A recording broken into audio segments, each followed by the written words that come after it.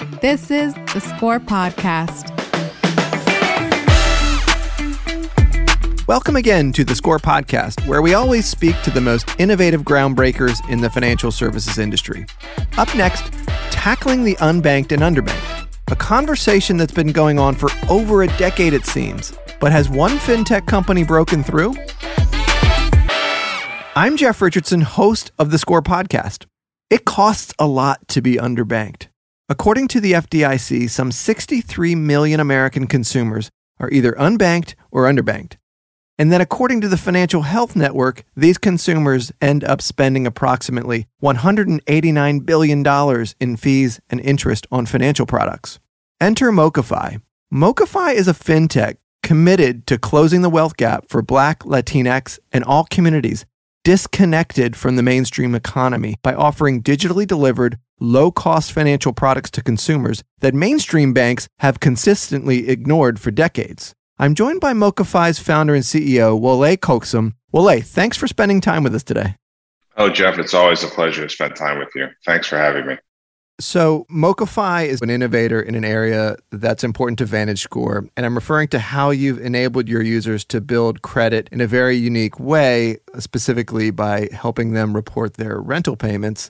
That trend has really exploded, but you guys were among the first. But can you speak to how that product came about and kind of what the functionality is like? Yeah, so in our banking app, you can go through the process, sign up, and we will take your monthly rent payments that you make on our platform and report those to the bureaus. And that, for us, was something that we saw as being immensely valuable early on, because I think there's a assumption that says people who are lower income brackets or different demographics just aren't as creditworthy. And that's what the statistics would suggest. According to the Urban Institute, only 21% of African Americans have a credit score of 700 or better. We just know that that's not indicative of the creditworthiness of our community. And we were inspired, actually. Experian did some work with New York City Public Housing several years ago, and they put a report together where they took a couple thousand families and they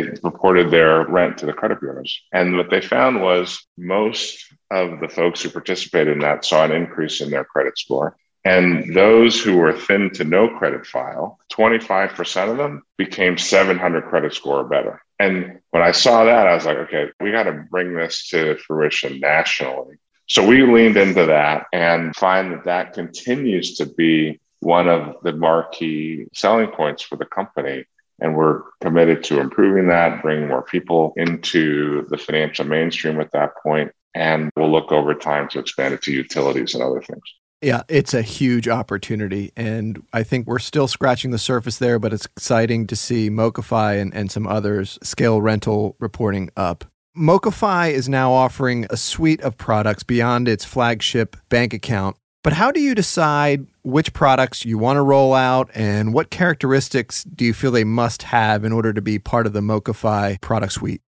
We are committed to high quality, low cost products for our consumers that help move people forward. And we thought that the banking product was the flagship, to your point, but we realized that the banking ecosystem lent itself to, well, let's make sure that people can get disbursements. And the pandemic highlighted the need for getting dollars to people efficiently. So we expanded the services that way. And then on the other side of the banking, we realized that we wanted to ensure that people had a pathway to address the wealth gap issues. And we've just launched today, actually. I'm most excited to discuss our Blueprint, which is a separate app that allows an individual to bring all of his or her financial information into one place and create a digital locker that can then be made available to financial coaches and potential underwriters. We now believe we've got a full array of products and services that can take someone from instability to stability to thriving,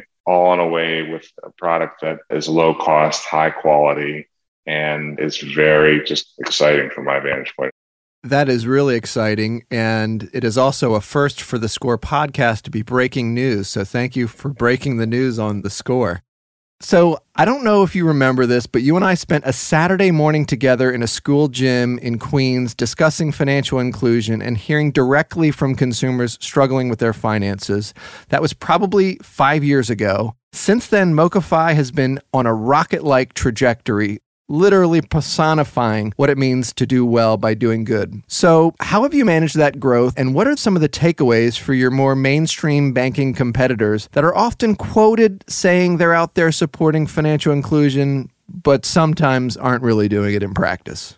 I do remember our session together on that Saturday, and we had a full house talking about these issues. And to your point, these are not new issues. To the extent that today our story in Mochify is one that's around partners like VantageScore and others, where you understand how the data and a full data file can impact an individual. What we've been spending our time working on is how do you actually get to the individual at scale, at a low cost? And I think that is where Mochify has differentiated itself in the marketplace, where we have started with the direct-to-consumer business, which we continue to grow and see great impact with, and also have decided that financial services as infrastructure, working with municipalities, starting with cities, puts us in a position to help those individuals in a particular community get the banking services that they need.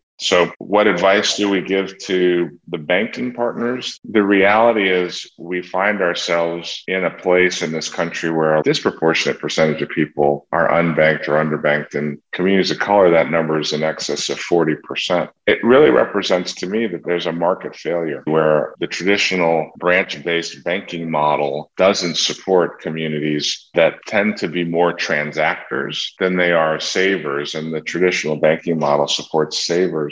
And so it means that you just need new models. So we actually think the conversation with the larger banks is, hey, let's figure out how to partner and fulfill each other's objectives, because the good news is whether you're a large bank all the way down to a fintech startup like Mochify, you really care about the entire community and want to see that thrive. And I think there's a recognition that partnerships like ours is a new model to bank everybody. Yeah, that's interesting. And speaking of large institutions, it really wasn't that long ago that you were sitting behind a very important desk at a certain large Wall Street institution. This is my observation, with a path right into the C-suite. So what was the story behind your decision to pivot and create Mochify? We all have moments in our careers where we think about what we're doing, what we've accomplished, and what we'd like to accomplish.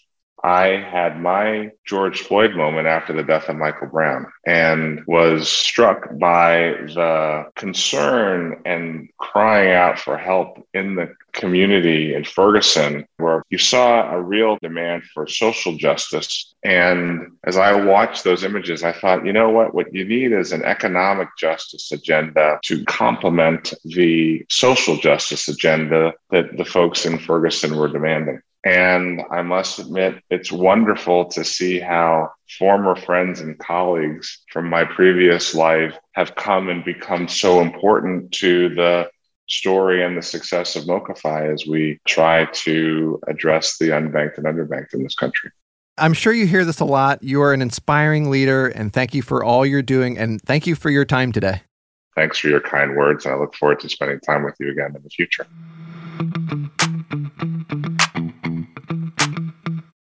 Solving the unbanked and underbanked problem isn't easy.